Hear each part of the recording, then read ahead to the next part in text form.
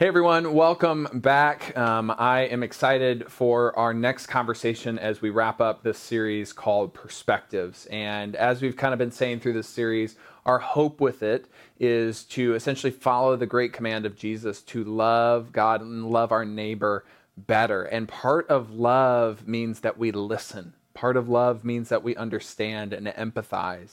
And so we hope this series has given you a bit of a window into perhaps a life or a perspective that you otherwise wouldn't see. And I think that can be a powerful help to our lives, our hearts, our relationships with others, and helping us to love better. And so today we're going to kind of dive into at least what is in our country somewhat of a contentious conversation. And that is the topic of race and racism. And so what we're going to do today is I first want to start with you, those of you who are watching. And I want to invite you for the next half hour or so to just kind of stop and take a little self-awareness and kind of push all your preconceived notions and stereotypes and ideas to the side and just be, as James said, be slow to speak and quick to listen and to understand and hear and hopefully maybe even have some insight into, like I said, some perspectives that may not necessarily be true that you have, or some perspectives that you need to affirm and be more encouraged by and strengthened by. And so hopefully, prayerfully, to hear and learn and love better from this conversation. So how this is going to go is I have two wonderful people here with me today. I have Keisha and I have DJ, and both of them are from Infused Church, and we have had a couple of conversations leading up to this. In fact, this has kind of been a multi-month hope and project to come to this moment of conversation. And so we're here today. And so before we jump into this this topic, just love for you to both introduce yourselves, maybe tell us what you do as your day job, and then tell us how long you've been at Infused Church. My name is Keisha Fields. I have been with Infuse for over a year. I work for Johnson County as an inclusion and equity specialist. Awesome. Cool. DJ? I'm Dakbogun Toyinbo, but I go by DJ. I was born in Nigeria and raised for a few years there before moving to the United States. I've lived in Iowa now for about 4.5 years, and I'm an electrical engineer. I work out of Cedar Rapids for a consulting firm, and I've been with Infuse for a little over a year as well. Awesome. Well, I think a little backstory, at least this is my perspective, that I just kind of wanted to put out there because I think this may be some of the perspectives of the people who are watching this as a white person. And that being that we don't, for obvious reasons, see a problem. We don't necessarily see and experience on a day-to-day basis racism and feeling excluded because of the color of our skin. And then sometimes I think, especially lately, maybe we look at things that are on the TV, and since we don't see the problem, we also look at the TV and what's happening in our country and protests, etc., and we just kind of scratch our heads. And maybe that's not the people watching right now, but I definitely think there's a part of me, I would say, that sometimes will look at that and say, well, what's going on there? What's really driving that? And is this a real problem? And so I just kind of wanted to open to you to ask, why do you think that is? Why do you think, what are the causes behind some of the disconnect between a group of people, and African Americans specifically, saying there's a problem, and then other people saying, I don't think there's a problem, and you're making a mountain out of a molehill, so to speak. So whoever wants to start off with that one. I think it's because it's not affecting you specifically. So it's kind of hard to see a problem if it's not affecting you directly. I like to put in an analogy of you're in this bubble, and if anything comes to your bubble and threatens your bubble, then you're like, oh, I notice you. But if it's not in your realm or in your bubble, then it's really hard to see outside of that bubble. And I see for myself, I don't have a bubble. My bubble is, I'm exposed to everything. So I see everything a little bit more clearer than those that live in this bubble. And this is a safe space for me. DJ, do you have any thoughts on that? I was I was gonna look at it as like from my own perspective, especially because I wasn't born here, coming from Nigeria where everyone is black. Sure. Race is not the issue. Until I got to the United States, until I came to this country, I didn't, it wasn't in my mind. But from being in college and everything, it's just for me anyway. Maybe it's just hard to not see it from my own perspective, especially after coming here. It's difficult not to see it. It's like it's pretty much everywhere in terms of like how it.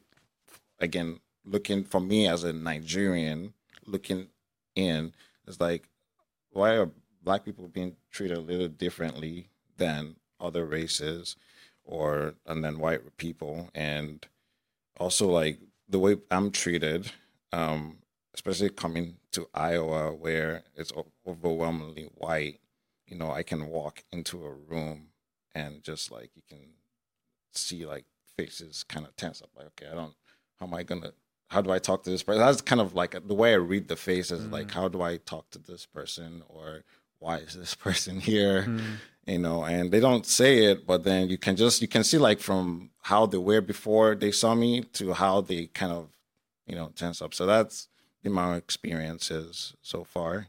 Yeah. So you're saying, especially, and I think this is kind of a unique perspective, is you grew up a short part of your life in a country where skin color was not a thing because everybody was the same. And then you come to a country where it's not all the same. In fact, now you're the minority. Yeah. And you're saying, even when I walk into a room, even maybe in a workplace, as an engineer, and people are like a little frown, like, why are you here? That's what you've experienced. Yeah. I mean, not just with work. Work is an example. I'm not saying like they're tense for me or tense that I'm in the room when it comes to work. I'm just saying like in a general setting where no one is expecting, I guess, in Iowa to see a black person. And then I walk in and then they're like, do I say hi? How do I say hi? That's the kind of expressions that I'm reading on people's faces. Right. So, yeah. And you're sitting there thinking, I'm a human being. Yeah, like, exactly. You say hi. Yeah, just, hey, what's up? How you doing? Yeah, hey, how you doing? Yeah. Keisha, you got some experiences? I think we'll just coming to Iowa, just the experience of coming to Iowa, is just out of people's norm because, again, it's not in their bubble. It's not in their comfort zone to be around people that are different than them. So if you're used to seeing, all white people, and then you see someone that's different than that, you do tense up. You do like, do I act differently? You start to, and then you go off of what you know about that color or the person that's different. And that usually stems from stuff that you see on TV, or you see in social media, and it's not really grasping that this person is a human being, and I got to step away from those stereotypes and get to know this individual. Sure.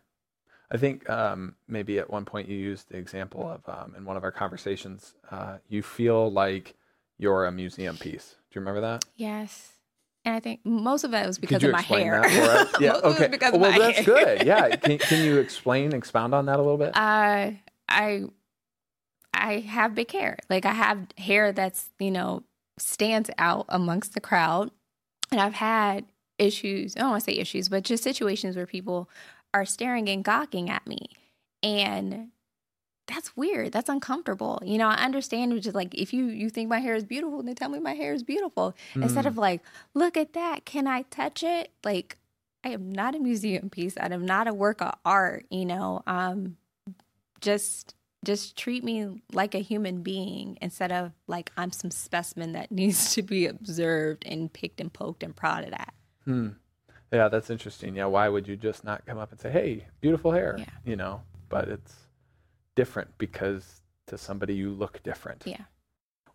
I guess what do you see? There's terms like systemic racism, or obviously you've had some of your own experiences, but I guess in the broader picture, I think there's even disagreement about, does that exist? I guess, how would you respond? What would you say to someone if they're like asking, hey, what is this really something that is continuously experienced? Where does this come from? What does that look like for you?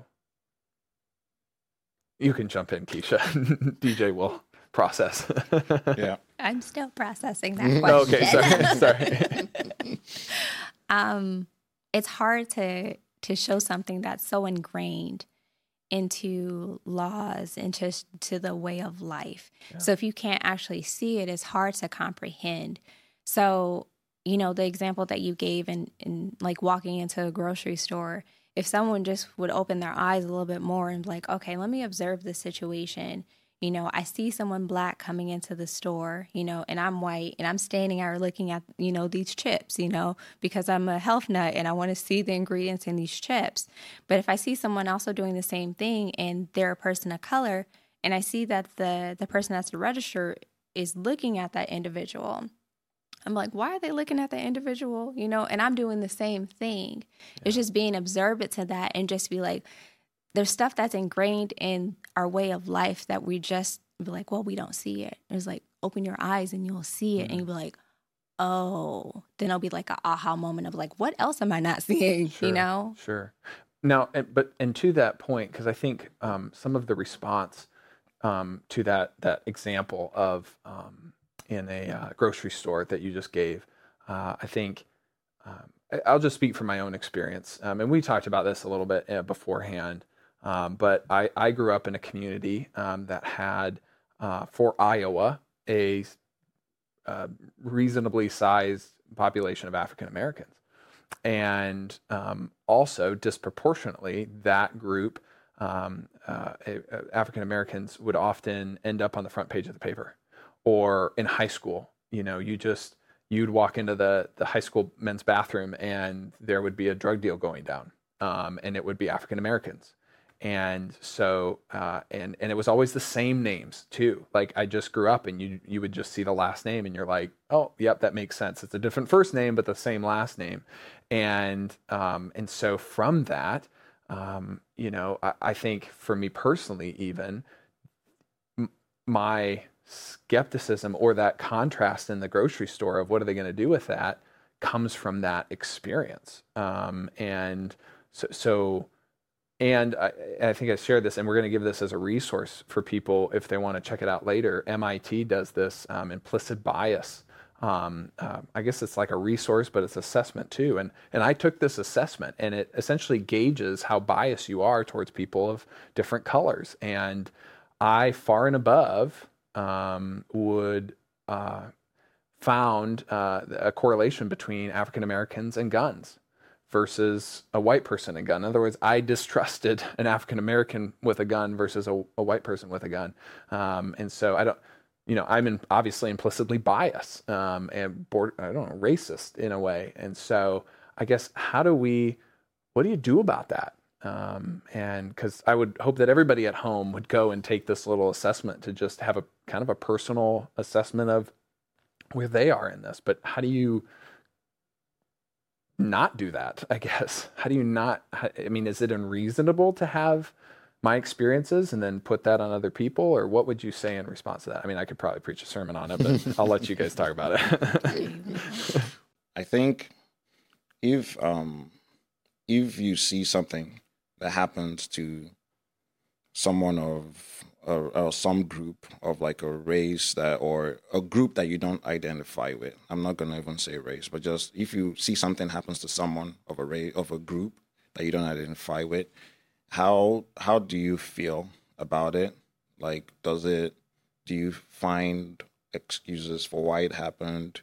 Do you say, something happened let's say something happened to someone.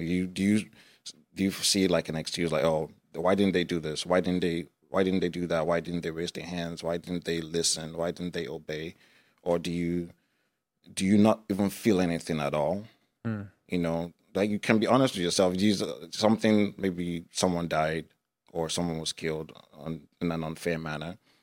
Do you find excuses for it happening? Or do you say, oh, it doesn't matter, you don't have anything. That to me is implicit bias as well, where you don't have any, you don't identify, or you don't have nothing tugs at you when something negative happens to a group that you're not part of. Oh, okay. Compassion or empathy or curiosity even. Yeah. Okay. So you're saying when you see some of these images and stories that we've seen on the television, do you inside, do you feel like, do you feel, well, they got what they deserve? Do you feel nothing, or do you feel sad? Do you feel heartbroken by it? Do you hope that something could have gone different there? Is that what you're saying? There's a spectrum. Yeah. And on the, I feel nothing and I maybe they got what they deserved, that's more of what you would say is that's bias. I'll say that's a version. Like we all have our own biases. You know? Sure, of course. So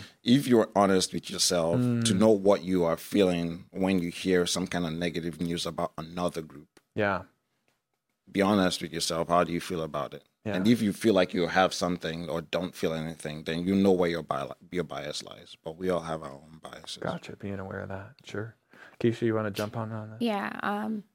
Kind of going off what DJ said, in ways in how you could kind of invert those unconscious bias ways of thinking. So I don't say implicit bias, I say unconscious, because you're unconscious to what you're doing, but it's embedded in your brain in a sense where you're acting it out, like just naturally acting it out. The frown or whatever that DJ, as simple as just a frown or why are you here? Yeah. So just getting off of into the stereotypes that you have about certain different groups of people, instead of like saying like, well, what about black on black crime? What other positive things have you noticed in a black community? Can you dig a deeper into that so that you can be like, well, it's not always just black on black crime. There's good things that are happening in the black community too. Do you research that? Do you look at that? Do you see that on a regular basis? Because if you're not seeing that, then you're only seeing the negative sides instead of everything else that might be prominent or happening in those communities or in those groups. You're in your bubble. You're in your bubble. You're in your bubble. Yeah. Ultimately, what you're saying is, do you have relationships that go beyond the television or social media with African Americans or with someone of a different race or ethnicity or group even?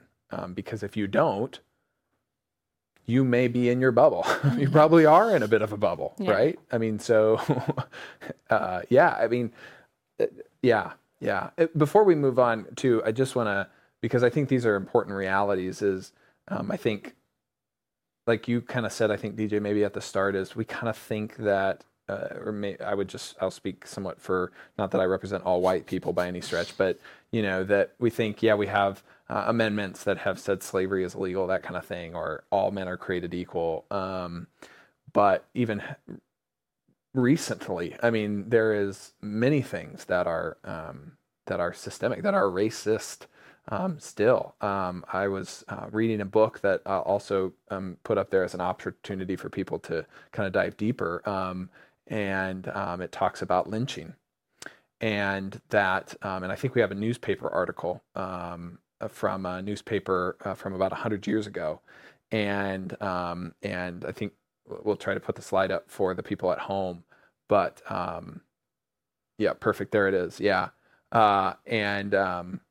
There's an African American individual named John, and he's going to be lynched by the Ellisville mob at 5:00 for some apparent crime.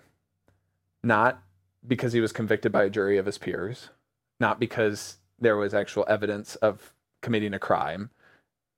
Literally everybody, and thousands, tens of thousands of people would show up to see these mobs lynch African Americans because of oppression. I mean, there was no criminal, there was no jury of your peers, there was no rights read. It just was because you were black and you were going to be oppressed. And this is not just one. I mean, there are hundreds and hundreds of articles about this. And I was reading, as a statistic, 4,742 African Americans, incrementally week after week. I mean, it was slow. It was not just one moment from 1882 through 1968. 1968. My parents were alive in 1968. My grandparents were alive in 1968, were lynched. And not because they actually committed a crime, but because they were Black. And I want to add something that just popped in my head. I've seen pictures of those, some pictures of something like that, Yeah. right? And what I saw in some of those pictures when a Black person is being lynched is like you'd see a man, or let's say, watching, and on he's carrying his kid on his neck. Yeah. I'm like, this kid is like 2-3 years old, and he's seeing that. Yeah. So then you're educating your child and this kind of thing. So fine, that 2-year-old might not have lynched anyone from 1968 till now, but it's in there still. And you're having people that are still alive that have seen those kind of things. Yeah, I think that's a great point. The people there are hundreds, probably thousands of people who are alive today. This is not past. This is who are alive today, who were present even as children at lynchings growing up. It just makes me think about like the situation with George Floyd and seeing someone that that's the same color as you, and you have all these comments of he deserved it. And, like, it's just like, wow. Like, but if there was someone else in his situation that if he was white, would you say the same thing? Or do you like due process of law? Why can't he get due process of law? Just because he's a Black man? It just shows, it's just like, do you not care about the lives of the people here? And it's just disheartening because it's basically saying like history just continuously repeating itself. Yeah. Well, but I think that goes back to the ultimate point of, unless you are aware that this is something that is in you, that is a feeling that you have, a sense that you have, and where that's coming from. I mean, you don't see it as that. You see it, or you will describe it or articulate it as, well, that was a criminal, and so they got justice. But that's exactly the same verbiage that was used at lynchings. Is a woman would accuse an African American of a crime, and then they would be lynched. No due process. And that's, I think, what we, especially as Jesus followers, that is not love. That is not justice. That is not forgiveness and mercy and grace and kindness and the things that should define who we are as Jesus followers. So we have to talk about it. And I hope that people who are watching this will maybe more inclined to have conversations with friends of different ethnicities and colors, and to be their friend ultimately. Yeah, I mean, how far would that go? Of just being someone's friend. I think you've even said that a couple times, Keisha. Is like, just be my friend. Yeah, just get to know me. I'm pretty great. Yeah, pretty great. Yeah.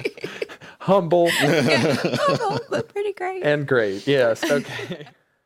So I guess I'm curious, how many, I'll just say, I'll speak for all white people, even though I don't speak for all white people. How many white people have ever called you up or sat down with you and just asked you about your experiences and hoped to understand? And in so doing, I hope with the motive of loving you better, because I think from a Christian perspective, at least how I see, Jesus living out love was when he saw someone who's hurting, or who's broken, who was sick, who was being mistreated, men, women, I mean, all people, he would be there, right? He would ask, he would help. And so, regardless, I think, of what you may, for those who are listening, you may feel about even the topic of racism and their thoughts on it, like, there's hurting people. And as Christians, we don't necessarily get to question entirely why you're hurting. I mean, we can, but ultimately we just need to be there to love you and listen. And so, how many friends, 1, 2, 5, 10, have ever reached out to talk about this? Keisha, how many? I had to reach out to my friends. You had to reach out to your friends. Yeah. People that I really thought were my friends, I had to reach out to them, and that kind of hurt me, To say that I'm hurt. I'm hurt.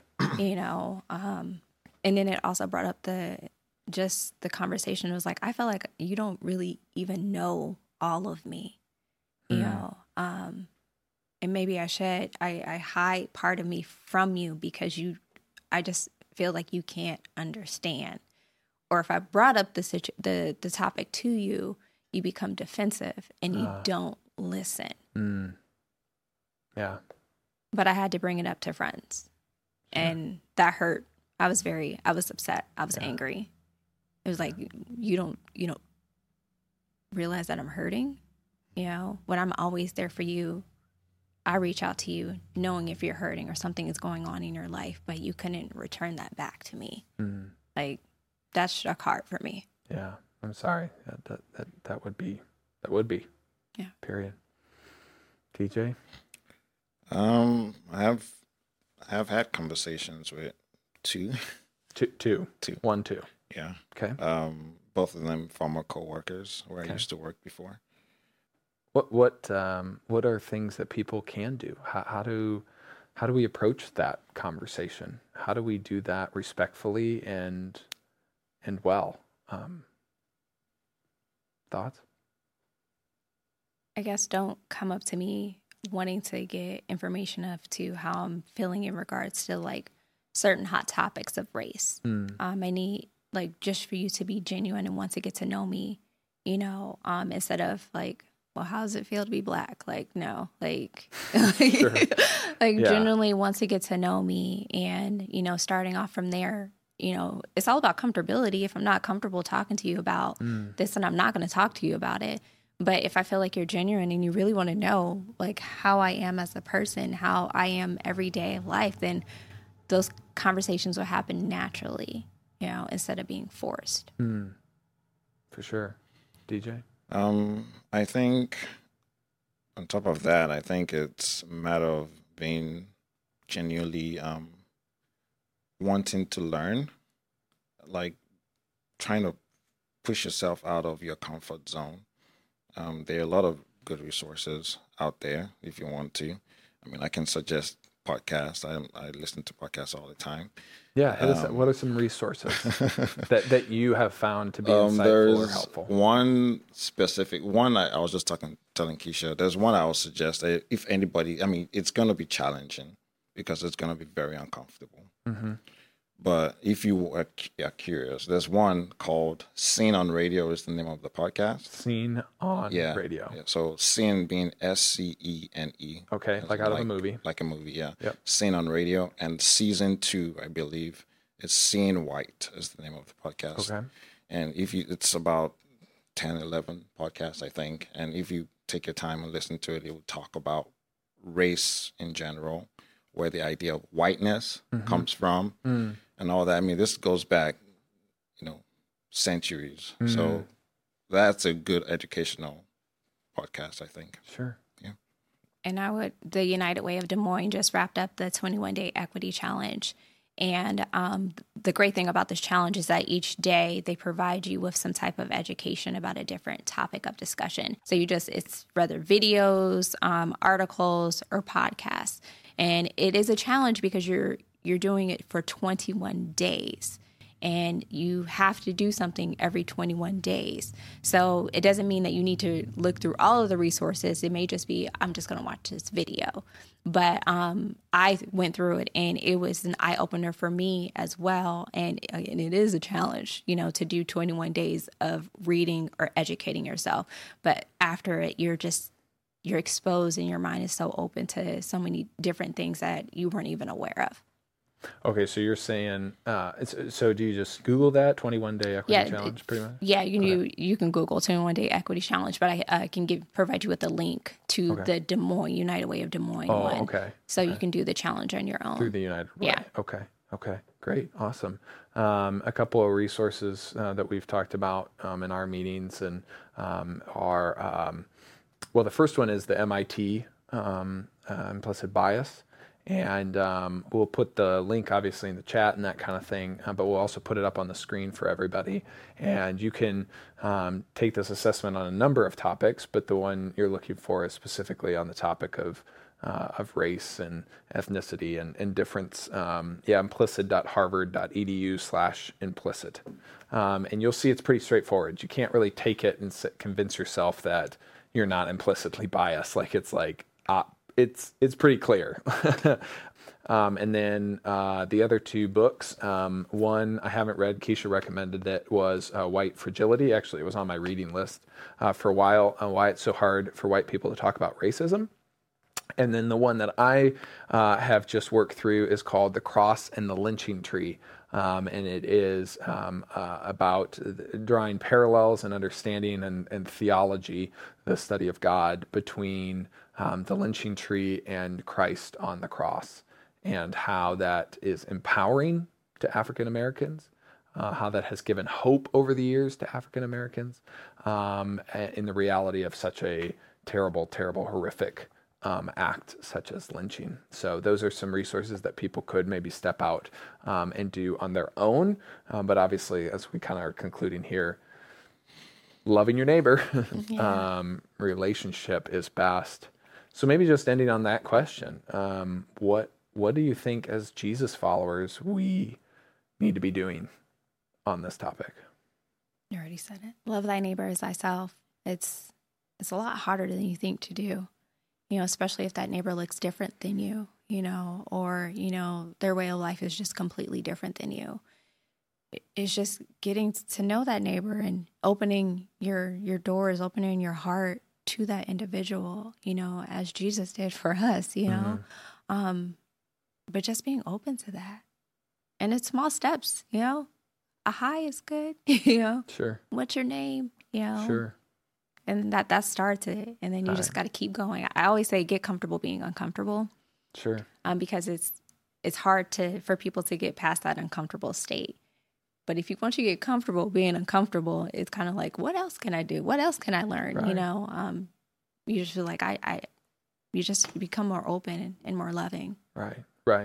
And I think for maybe those of us who have grown up with implicit bias, who've grown up with experiences where we distrust a particular group because of our past experience, the only way to counteract that is to build that relationship, is to build that trust, to realize and not categorize one group. Or I know I will say in religion, this happens all the time. One Christian does one bad thing, then all Christians are bad. And I'll say to my wife all the time, it's like, this person, they just made my job so much harder, because that is not all Christians. Yeah. In fact, I would argue that is not Christian theology. And it less people will come to infuse because of what that person does, but you can't put us all together. Yeah. That's not necessarily, that's not fair. That's not loving. Yeah. So, DJ, any other thoughts on Jesus follower? What we're supposed to be doing? I think I see the Bible more like it's a conversation, or I don't know what the right word is, but it's about power, I think. Where you can correct me if I'm wrong here. I know where you're going. Yeah, go ahead. Yeah, well, I think we listened to the same podcast on said topic, so yes. I think from the beginning, like what did God say? Let us make man. Give him dominion to rule.